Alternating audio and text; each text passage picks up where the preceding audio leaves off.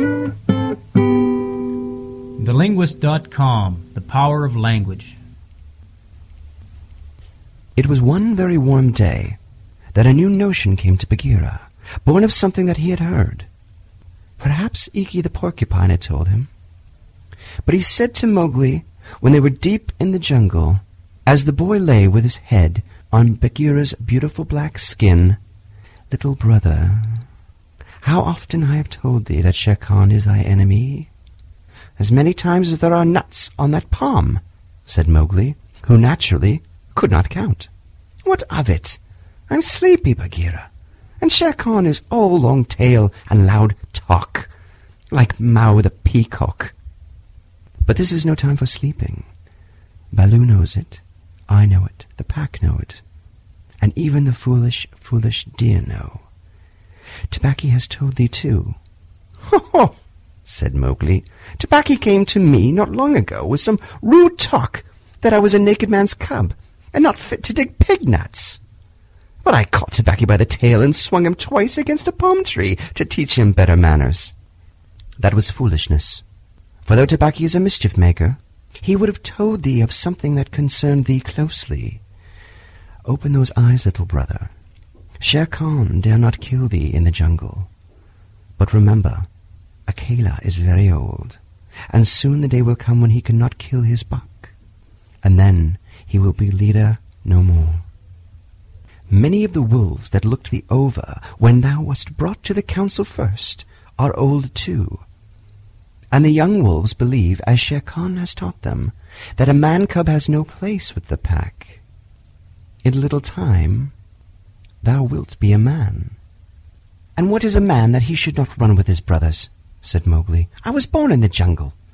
I have obeyed the law of the jungle, and there is no wolf of ours from whose paws I have not pulled a thorn.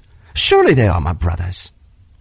Bagheera stretched himself at full length and half shut his eyes. "Little brother," said he, "feel under my jaw."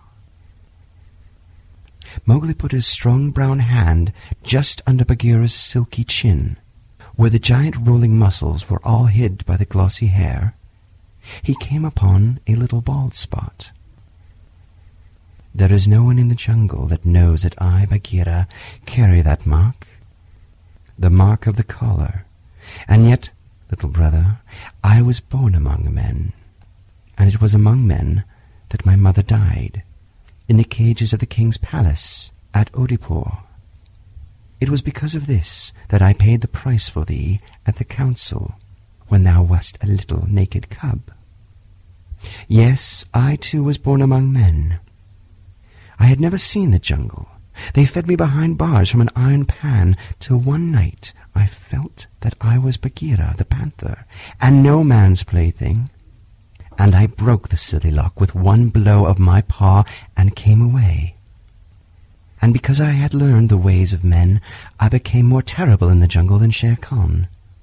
Is it not so?" "Yes," said Mowgli.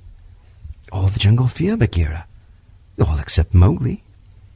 "Oh, thou art a man's cub," said the Black Panther very tenderly. "And even as I return to my jungle, so thou must go back to men at last, to the men who are thy brothers, if thou art not killed in the council." "But why? But why should any wish to kill me?" said Mowgli. "Look at me," said Bagheera, and Mowgli looked at him steadily between the eyes. The big panther turned his head away in half a minute. "That is why," he said, shifting his paw on the leaves.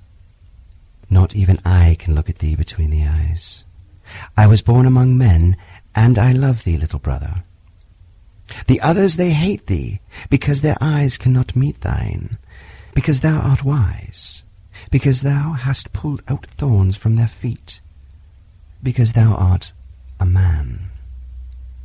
"I did not know these things," said Mowgli sullenly, and he frowned under his heavy black eyebrows. "What is the law of the jungle? Strike first, and then give tongue.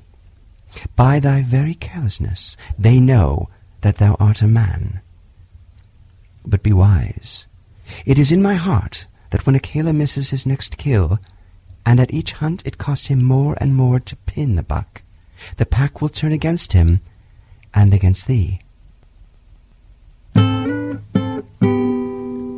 TheLinguist.com, the power of language.